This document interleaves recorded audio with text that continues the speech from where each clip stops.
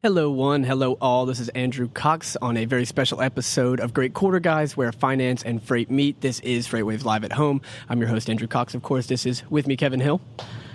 It's an exciting morning.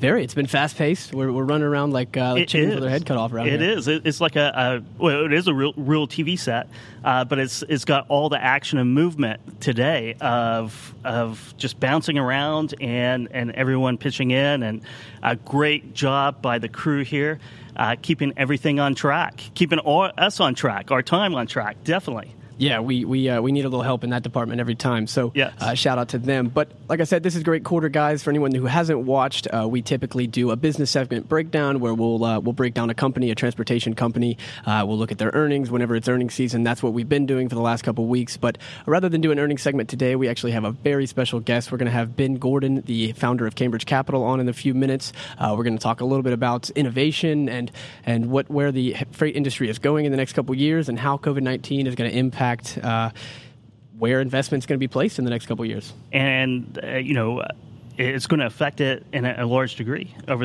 the next couple years. And we're going to find out more and more about that from Ben here in the few minutes.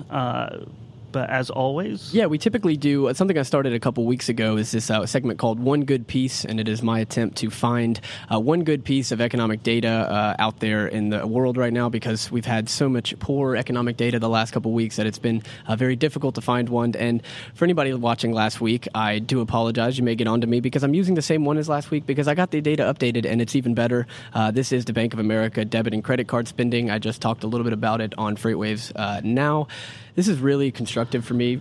If you look at this Bank of America spending data, you see an immediate bump from the stimulus check, and especially in online retail and online electronics. But you see that consumer spending has bottomed in every category, which is really good. We're going to have this data updated weekly. I'll give you another update on Thursday, probably in the DHL Supply Chain Pricing Power Index. But either way, consumers are starting to get out and they're starting to spend some money that has not happened in the last couple months. So I'm excited to see it. I love this data. It's so fascinating because it gives you year over year by week. So it's a weekly data set. It's all year over year. So you have a sense of the troughs, so the peaks and troughs of it. And as we said, it's the last 2 or 3 weeks, it's bottomed out, kind of like with the outbound tender volume index, and it's on the uptick. And it's interesting, what hasn't bottomed out is travel, entertainment, restaurants, not really bottomed out, but, retail spending has bottomed out, as well as, one of the big bright spots throughout this whole thing is home improvement and construction. The Home Depots, the Lowe's of the world, the Ace Hardwares are all doing really good right now. Yeah, it may be some time before we see durable goods come back online to the full extent as it was pre-crisis, but we're going to see retail spending pop up pretty quickly. But that is the one good piece for this week. We'll have another one for you next week. But let's go ahead and let's bring in Ben Gordon. Let's do it. He is the founder of Cambridge Capital. He'll be joining us. I think he's in Palm Springs right now. Ben, how are you? Great. Palm Beach. Sunny Palm Beach, Florida. Looking great here. Yeah. Well, good to hear, Ben. Why don't we let's start a little bit with the history of Cambridge Capital. Give us the 90-second elevator pitch. Sure. Happy to. And Andrew, Kevin, great to be here. I love that Bank of America data that you shared. It was very compelling, and it certainly highlights what's happening in the economy. So a little bit about us. We're a private equity firm that invests in great companies in transportation, logistics, and supply chain technology. We're entrepreneurs at heart. I've started 4 companies over the last 20 plus years. 21 years ago, I started a company called Threeplex, which was one of the first SaaS logistics companies. We called it something else then. The names changed, but the fundamental premise was using the internet to deliver TMS capabilities to 3PLs, and venture-backed, raised $28 million, sold it. It's now part of Maersk. Realized that it was more fun for me to work with other CEOs building their businesses. And although I've been an entrepreneur 4X and have partners who've built other businesses too, our primary focus has been investing in great entrepreneurs in all areas of transportation and logistics. We were fortunate to be an early investor in XPO, Brad Jacobs, 9 years ago, when it was really a startup, and then the acquisition of a $10 million EBITDA expedited freight business called Express One. Of course, now a $16 billion powerhouse in logistics. And We take and deserve no credit for that. Obviously, Brad was a fantastic CEO and did a fantastic job, but got to play a small role and be a small part of that. We've been an investor in other great companies, Grand Junction, which is e-commerce and last mile logistics. Another great entrepreneur, Rob Howard, whom we backed in 2015. Rob did a tremendous job and ultimately sold the business to Target, really giving Target an e-commerce platform to have a competitive alternative to Amazon Prime. We're closing right now on another business that we're excited about. And so really, for us, it's all about looking for great entrepreneurs, building great businesses in important areas of supply chain. And that's us in a nutshell. Well, Ben, that's a great elevator pitch. Thanks for that. I know XBO and Grand Junction I've read are two of your best. You obviously know a lot about this industry. You've been in it a long time, started a bunch of companies on your own, helped out a lot of big ones. We know what's on the top of everyone's mind. Everyone wants to talk about COVID-19. Let's take a little bit of a different angle and just jump right in. I have a feeling that there's going to be a changing of burners here, so to say, on some of the advancements and technologies that people have been investing in over the last couple of years. Do you think there's any investments and innovations that are going to have to be put on the back burner because of this COVID-19 downturn? Well, I do. I think this is a double-edged sword. On the one hand, clearly, COVID-19, in addition to being a humanitarian disaster and an economic disaster, is causing ripple effects in the world of supply chain. On the one hand, of course, it's killing companies that are asset-based or that depend on global or extended supply chains. So, air, ocean, the carriers as well as the brokers, actually. But it's been actually a catalyst for growth for many tech companies. And I know Craig Fuller posted on Twitter a couple of days ago that venture firm that he talked to says that his portfolio companies are doing better. We see the same thing. Right now, we're closing on an investment in a logistics technology company that grew 5x last year and expects to grow another 2.5 to 3x this year. And the data actually over the last 2 months has been going up. And why is that? Well, I think number one, it's because companies like the idea of technology that reduces labor, that reduces risk, that reduces the exposure caused by, of course, human contact, which is the vector by which the COVID-19 disease spreads. Number two, if you can use technology to boost automation, boost productivity, boost margins at a time when everybody's margins need help, that's fantastic. And then number three, I think particularly for technologies such as robotics, drones, automation, or artificial intelligence or software that drive increased productivity while reducing the need for labor. Like if you're a business that can double without having to add people, and therefore without having to add the risk of those people getting sick, getting exposed, and spreading the disease, why wouldn't you do that? So the interesting dynamic here right now is we've seen COVID-19 accelerate the pain that's being experienced by many traditional transportation companies, again, particularly on the asset side, particularly on the global side. But we're also seeing it help and accelerate growth of certain companies on the technology side. And so I don't want to be macabre about that. I don't want to celebrate that. It's a horrible thing that we're going through, but there is a silver lining for those companies in certain areas of logistics technology. Certainly, Ben. You've mentioned a few of the kind of the hot topics of future innovations in the supply chain industry. It was from AI to robotics and automation. Is there anything that is on the cusp of becoming that's on the cusp of materially changing supply chains that people aren't really talking about right now? Yeah. So there are the obvious things that everybody likes to talk about. Everybody loves talking about drones and robotics and digital freight brokerage, and those things for sure are important and they matter. But there are some more subtle changes taking place below the surface. I'll give an example. AI is one of those things that everybody loves to talk about it, but very few people actually understand what AI means and what AI does. We're getting involved with a business that provides AI tools to help 3PLs and brokers automate a few things. One, their ability to sift through all the data that they have and make sense of the carriers with whom they work, who's most likely to be reliable, what's the likely pricing going to be, what's the likely availability. And the bottom line is giving a broker the capability to make decisions more quickly. Well, that's pretty cool because, if you're a broker, your lifeblood depends on being able to make quick, accurate decisions and to push that to the front lines.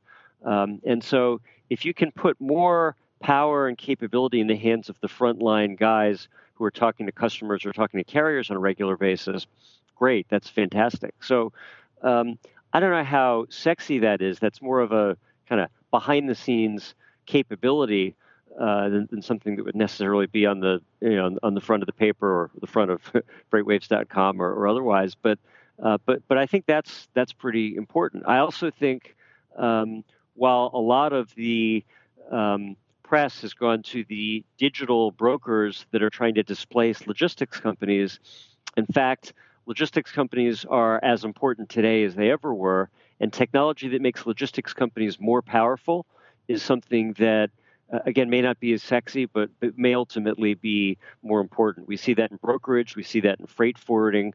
We see that in a number of areas across logistics. So software that makes the incumbent logistics companies do a better job, we think is going to do very well. And that was really the original premise for Threeplex over 20 years ago. So it's an idea that's been around for a long time. But the headline is always about how technology replaces the middleman rather than improving the middleman. And I think that's an important distinction. You bring up a really good point, Ben. This is Kevin. So going back into, AI and really the big data that we're seeing right now, this tsunami of data that's hitting logistics and freight, what are some of the technologies you see, kind of going back onto that point, that can determine, there's so much data, I guess the question is, there's so much data out there, how do you really manage it? How do you find out or determine what's the most important data and what is just noise in the system? Yeah, it's a great question. I remember I had a professor in college 27 years ago, and I remember saying to him, this will make me sound old, I guess, said, there's this new technology coming out called the internet. And he said, I don't want to hear about any new information. I have too much information already. and that stayed with me because I think that's kind of how we all feel. There's this massive surge of data. And as ridiculous as that quote sounds, the truth is that we're awash in data, too much data, but not enough analysis. And so your question's a great question. How do you make sense of everything that's out there? And how do you focus on the handful of areas that really matter? Well, I think, number one, there are technologies that do a better job of capturing more data. And then number two, there are technologies that do a better job of making sense of what's out there. So there are AI tools that will sift through the data and look for trend lines. I mean, obviously, what FreightWaves is doing with Sonar is a great example of that. But if you can sift through all the data and then be able to say to your customer, whether that's a 3PL, a shipper, or a carrier, look, number one, here are the trend lines in terms of pricing, or number two, here are the trend lines in terms of what capacity will be available and won't, and then number three, allow you to start making better decisions. That's fantastic. And so, look, I think that's fundamentally what AI and big data is all about. We're an investor in a company called Bring, which is fantastic in this field for last mile. So what they do is they go to companies like Walmart, McDonald's, Panera, and other big brands, and they say, look, let us be the platform for orchestrating how you handle last mile. So that the data for inbound logistics, for direct to consumer or direct to store, and the analytics around that. It's not surprising that the CEO of that company came out of a $15 billion big data company called Splunk, and is really applying what he learned in that field here in logistics. So I think being able to sift through all the noise that's out there to get to the signal is super hard, super important, and super valuable.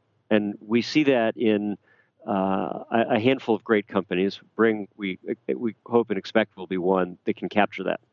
Ben, to pivot a little bit, thanks for that information. To pivot a little bit, what's your outlook on M&A and private equity and venture capital activity for the remainder of 2020 and moving into 2021?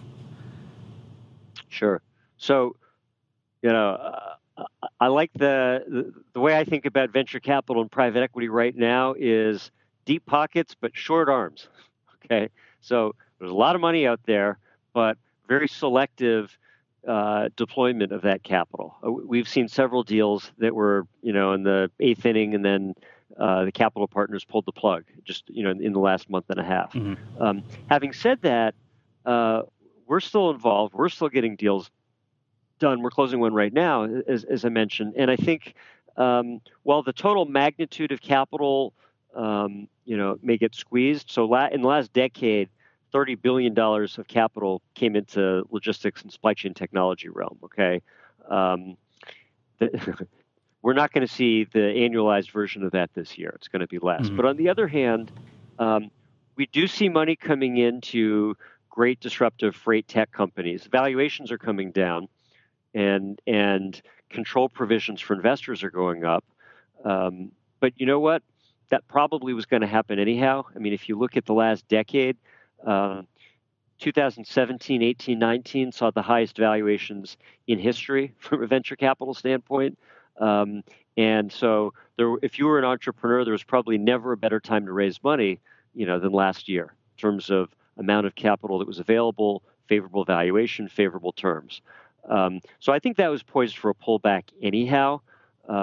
Not like, any of us could have predicted COVID-19, but just based on the normal business cycle. So there are still deals getting done. Valuations have come down and terms have changed. But, fundamentally, for companies that are high quality, achieving strong growth, have the ability to succeed in spite of, or in some cases, with help from the impact caused by COVID-19, and with continued long-term growth, those guys will do great. And again, freight tech companies in the areas that I alluded to earlier, whether it's automation, robotics, technology that automates, reduces the labor intensity of work that's being done.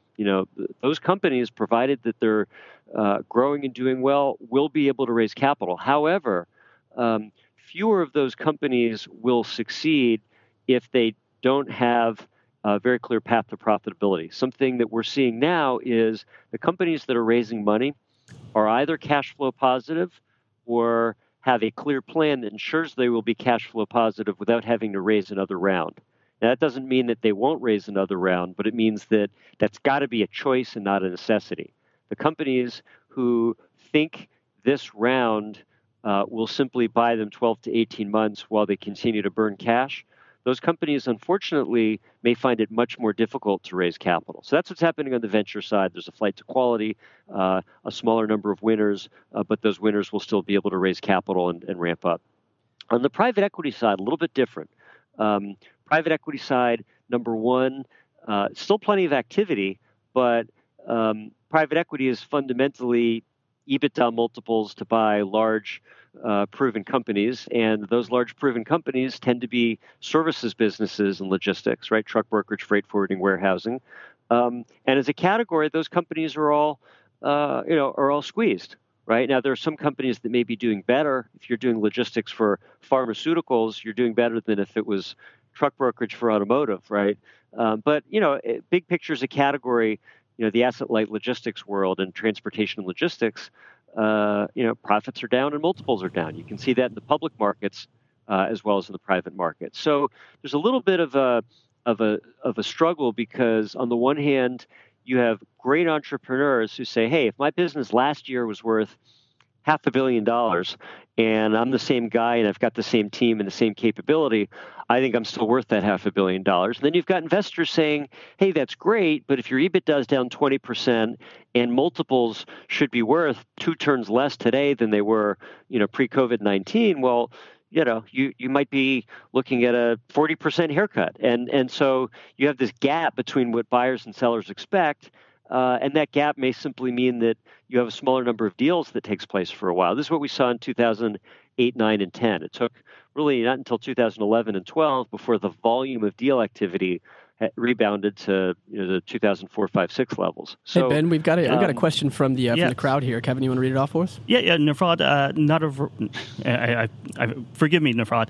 Nefrod Nadarevik has a question for Ben about all parts of the logistics industry in North America. And do you think technology and mankind come to a singularity? Will there be more room for mom and pop shops to thrive and stay alive, or will they have to go completely digital and integrate in order to stay alive in this environment? And he's asking this because he's got a small business, and Canada, the United States, is built on, think of just the people in your circles who own a business and have been affected by technology and now COVID-19. So really, will there be room for mom and pop shops going forward in this technological revolution? Yeah, that's a great question, and I would unpack that to two parts. First is there a role for mom and pops in this world? Well, I sure hope so. I mean, as somebody who's been an entrepreneur, built for small companies, and our whole MO is to work with great entrepreneurs building great businesses from small to mid-sized to large. So I sure hope so. It's certainly, it is the American dream. I think for small companies today, for mom and pops today, one of the greatest tools that's out there is SaaS technology, software as a service, because if you look at the world 20 years ago, only the big companies could afford large 7-figure, 8-figure software, and that gave them an unfair advantage. Okay, so like if you look at the world of TMS, Schneider 20 years ago had a TMS called Summit, and they spent $60 million building it, and it was fantastic, but you weren't going to have access to Summit if you were a small guy.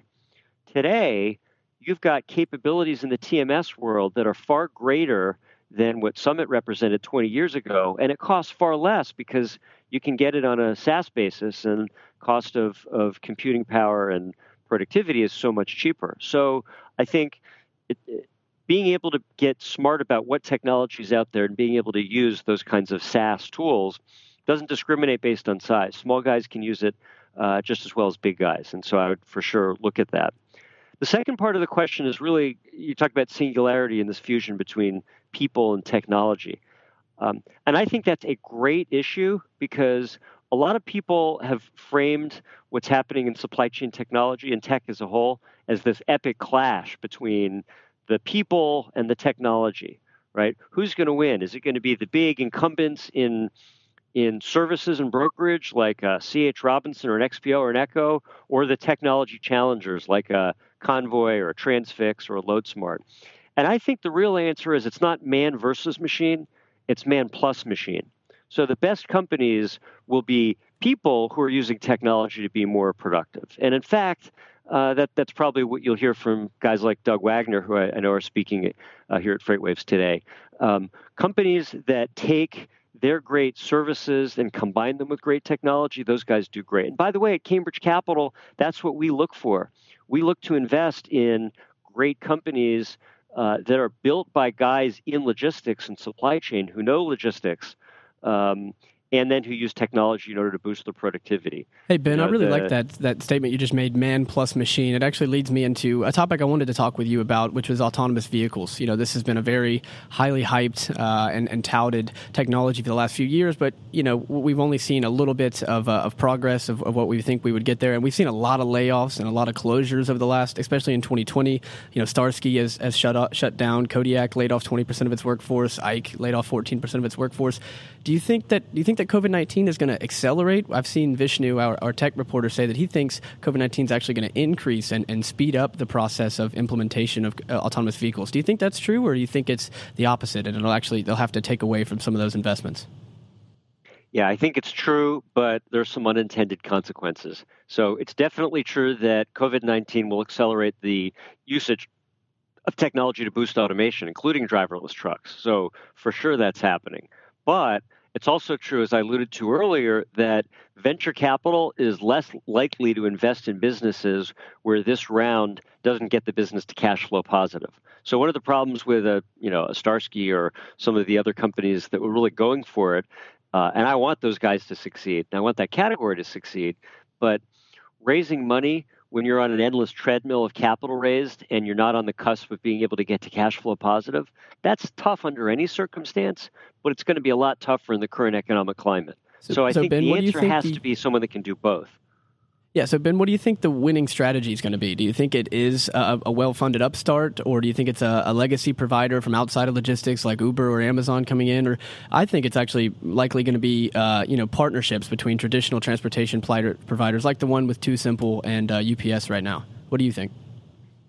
Exactly. I think you've got to have both. On the one hand, the automation and the technology that boosts productivity we talked about, and on the other hand, the ability to get to cash flow positive quickly. So you can do that in a couple of different ways. One is you can do it with a partnership like a Too Simple plus a UPS, and without getting into the commercial terms, if UPS in exchange for its adoption is generating enough revenue or is willing to invest or provide enough resources such that a Too Simple could get to cash flow positive relatively quickly, then I think they could do tremendously well, both guys.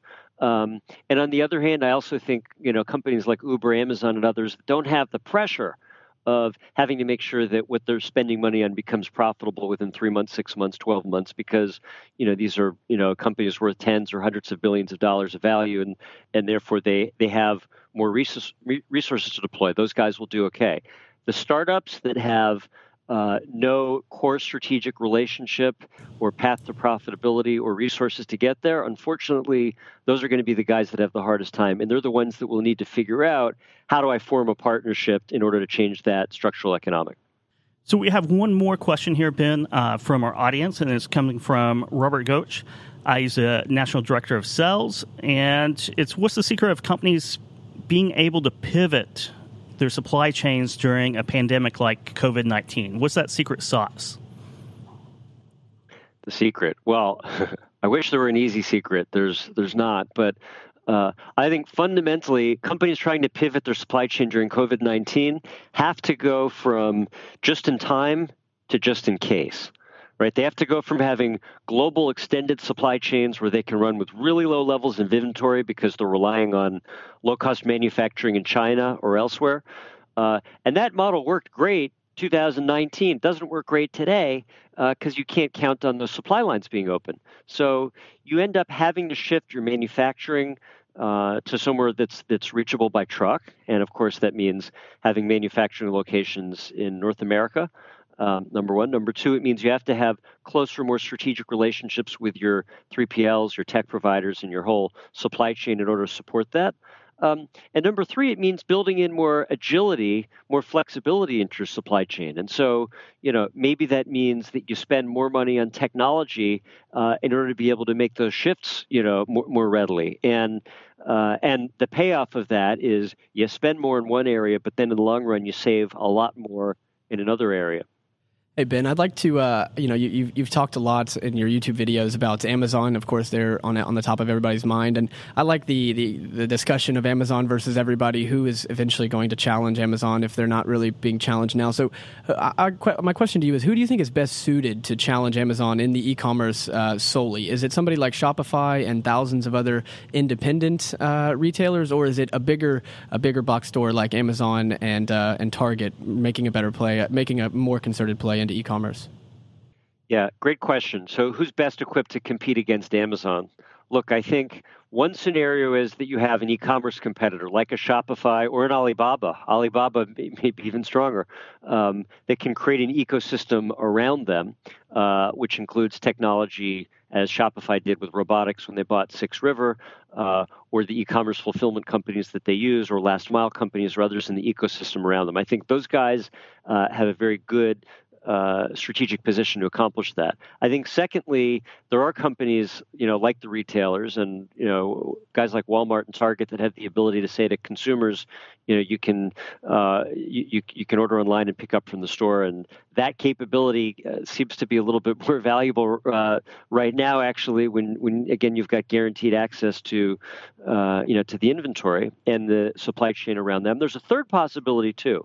The third possibility is somebody could emerge as kind of a 4PL that involves best-of-breed players for truck brokerage, warehousing, freight forwarding, e-commerce, last mile, autonomous, robotics, kind of all these different subsets of supply chain, and could effectively be a 4PL supply chain manager organizing the whole thing. I think, and what's interesting to me about that is it's kind of like the battle between Apple and Google, battle between a closed or walled garden and an open ecosystem. So Amazon ultimately may represent that Apple-like model of a walled garden. So there's room for someone to say, well, we're going to come up with an open ecosystem that puts together the best of breed supply chain players in each of those areas. That company may be around right now but hasn't talked about it yet. Or maybe a company that hasn't actually been launched yet. But I think there's an opportunity there for sure. Hey, Ben, so we've talked about a couple of your successful deals the past few of our moments together, but what's one lesson you've learned from a deal that went south, that didn't go your way, that you've learned from since then? Oh, God. Sorry to put you on the spot. We've all made mistakes. We've all made mistakes. You know what? Let me start with my very first company. First company that I started, Threeplex. We had a big vision. We wanted to be again, today you would call it SaaS for logistics. And really our primary focus was using the internet to provide superior optimization of supply chain networks by building a better TMS. And we raised a lot of money. We raised $28 million, and we spent most of it building out the TMS. And our strategy was to empower the 3PLs to succeed. Okay. The marketing was great, but the sales was terrible. Okay, why was the sales terrible? Sales was terrible because ultimately 3PLs, and this is true 20 years ago, it may be less true today, didn't want to spend seven figures on software for something that we had. They were very happy to pay for it if they could pass it on to a customer, right? So effectively, they were like a VAR, a value-added reseller. So if a 3PL said, "Hey, I love this software, and I'm going to use you to go pitch Walmart or some other end market," great, then that would work. But they weren't going to spend the money up front. And so we spent a lot of time and money going down that road before realizing that. And gosh, I wish we'd realized that in the beginning. We could have saved a lot of time and a lot of money. Ironically, I think every startup has to learn how to pivot. We had also created a product in drayage that allowed you to match freight with capacity and create a tracking and visibility tool for drayage. So when steamships come into the ports in LA Long Beach or Newark or elsewhere, the communication between those steamships and the drayage carriers that do the short haul trucking as they queue up in those ports. And that's a much smaller market, right? But it turned out that it was a bigger problem that nobody else was solving. And in the end, Maersk, the steamship giant, bought Threeplex, and they bought it for a lot less than I would have hoped for and a lot less than what we'd all drawn up in our plans at the very beginning. But they bought it nevertheless, and they bought it because they valued the drayage piece. And so lessons learned. Well, number one was as a 26-year-old cocky entrepreneur, there was a lot more that I didn't know than that I did know, and a little bit of humility and reflection went a long way, and I think still does. That's true for me, and I'm sure it's true for most of us. Lesson number two was the idea that we thought was the right idea turned out to be wrong. Because fundamentally the 3PL marketplace didn't want to spend the money that we thought they were going to spend, and it required pivoting. And I think, an important lesson to listen really closely to your customers and be prepared to make changes where and when the market dictates. And then I think lesson number three was I was a guy who had some experience in logistics, but not a lot. I had a family business. My grandfather had started a truck leasing company, and I had some exposure. But I wasn't a guy who'd spent 20 years, in operations in logistics. And we put a team together that combined people that knew logistics with people that knew technology. And I think if we'd probably hired a couple of more senior people with experience in logistics to really map the market, the business process, and understand the customer problem before going out and spending as much money as we did on technology, we probably would have gotten to the right answer faster. And so listening to the market and having industry people, on the front lines, certainly super valuable. So those were three lessons that I learned that have helped me in the subsequent businesses that I've been involved with. Well, great. Thank you so much, Ben. That was a very succinct answer. A good finish there. This has been a great conversation, man. I hope to talk to you again soon, and have a lovely day. Enjoy the rest of FreightWaves Live. Thank you, Kevin. Thank you, Andrew. Great being with you. Thank you. You're welcome, sir. We'll have to have Ben on future shows of Great Quarter Guys, Most and really get into it's hard to get into a really deep level in 20 or 30 minutes on a single topic. We kind of wanted to talk about a few different things. Right. At the end there, one of the lessons that he almost got to saying it was something that I heard you say on one of your LinkedIn videos the other day, is that if you build it, they will come, is kind of that mantra that we learned. And it's like, that's one thing that he learned, that you still got to sell the hell out of it. You do, yeah. And that's one thing I learned as an entrepreneur too, is that build it and they will come is the worst advice and the worst philosophy you could ever do. And we'll probably talk a little bit about that tomorrow on Put That Coffee Down. That's right. With Dooner and our great George Abernathy. But let's get to, we have limited time now. Yeah, let's do the long shorts. So this my favorite part. Yeah, again, for any of our new viewers, we do, every week we'll do one or two long shorts, which will either do a company or a general idea that we're either long or short on, and we'll ask what they are. So we've got two for you today, Kevin. The first one is SAIA, the LTL company. They reported this week they're the fastest growing LTL company in the country, and they've really stopped trying to undercut ODFL on price, and they've really started to focus on service, especially there on the West Coast. Mm-hmm. What do you think about SAIA? I think they're going to continue the growth. It's been a tough quarter or two for LTL. LTL, I think, took the biggest hit during the COVID crisis, the pandemic, because of volumes and small businesses. I think it's going to be a good second half of the year for LTL as small businesses come back online. So definitely long. I think they continue their growth. There's that market out there, and they have their segment, not really a niche, but their segment that they do really well targeting. Yeah, I got two reasons I'm long. The first one is their focus on the West Coast. I think they'll benefit greatly from that West Coast being able to pick up, and it's likely going to be a slower pickup than the East Coast. But I think they're positioned well there. And then the other one, I think that shippers are going to test out the market for demand. I think they'll utilize LTL a little bit more rather than sending full truckload, just to kind of test demand, test the waters, and feel out demand. So I think that positions all of the LTL carriers. And that's a really good philosophy on demand, right? Because I don't think demand's going to. It's not going to be V-shaped back up to 100%. You're going to see 60, 70, 80% demand come back online slowly. So that's a bullish case for LTL companies. Well, good. So we're both long on SAI. I've got one last one for you, and it is about airline passengers. This is something that you've been very adamant about on LinkedIn. He's been posting a lot about it. So I have a question for you. Do you believe that air passengers will average 1.5 million passengers for an entire month at any point in 2020? And some data here that will give you some context. In 2019, it ranged between 2 million and 2.5 million every day of the year. They're currently running about 7% of 2019 levels, but that number has almost doubled off the bottom, so they're up 25% in just the past 2 weeks, but again, only running single digits of 2019 numbers. Yeah, so in April, it got down to 90,000. So, and this is the TSA passenger check-in. I've been following this pretty closely. It's fascinating data because last April 2019, you had, say, roughly 2.5 million passengers a day going through TSA checkpoints. It got down to 90,000. The last couple of days, it's been 170, 180,000, so it's doubled off that bottom, but you can't even put it onto a year-over-year chart, and you can't really see any movement because the scale is so high. You've seen Delta, Southwest, American, United all saying that they're going to be a much smaller airline, cutting flights 90%, Ryanair in Europe 99% flight cuts. So...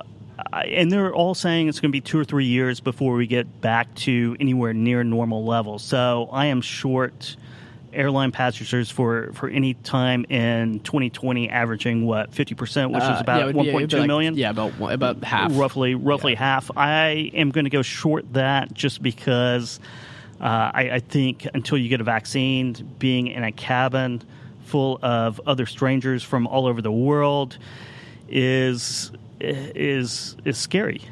Yeah, I am short as well. I think just a quick note is if Warren Buffett's out, if he's seeing something, there must be something in the water. He's of course sold all of his airline stocks, and his reason was he doesn't think business travel will ever pick up to to pre-crisis levels. I mean, look at how Zoom is impacting business meetings. Look at us right now doing this whole virtual conference. Right. Nobody had to travel to Atlanta to do it, and we're moving right along. So.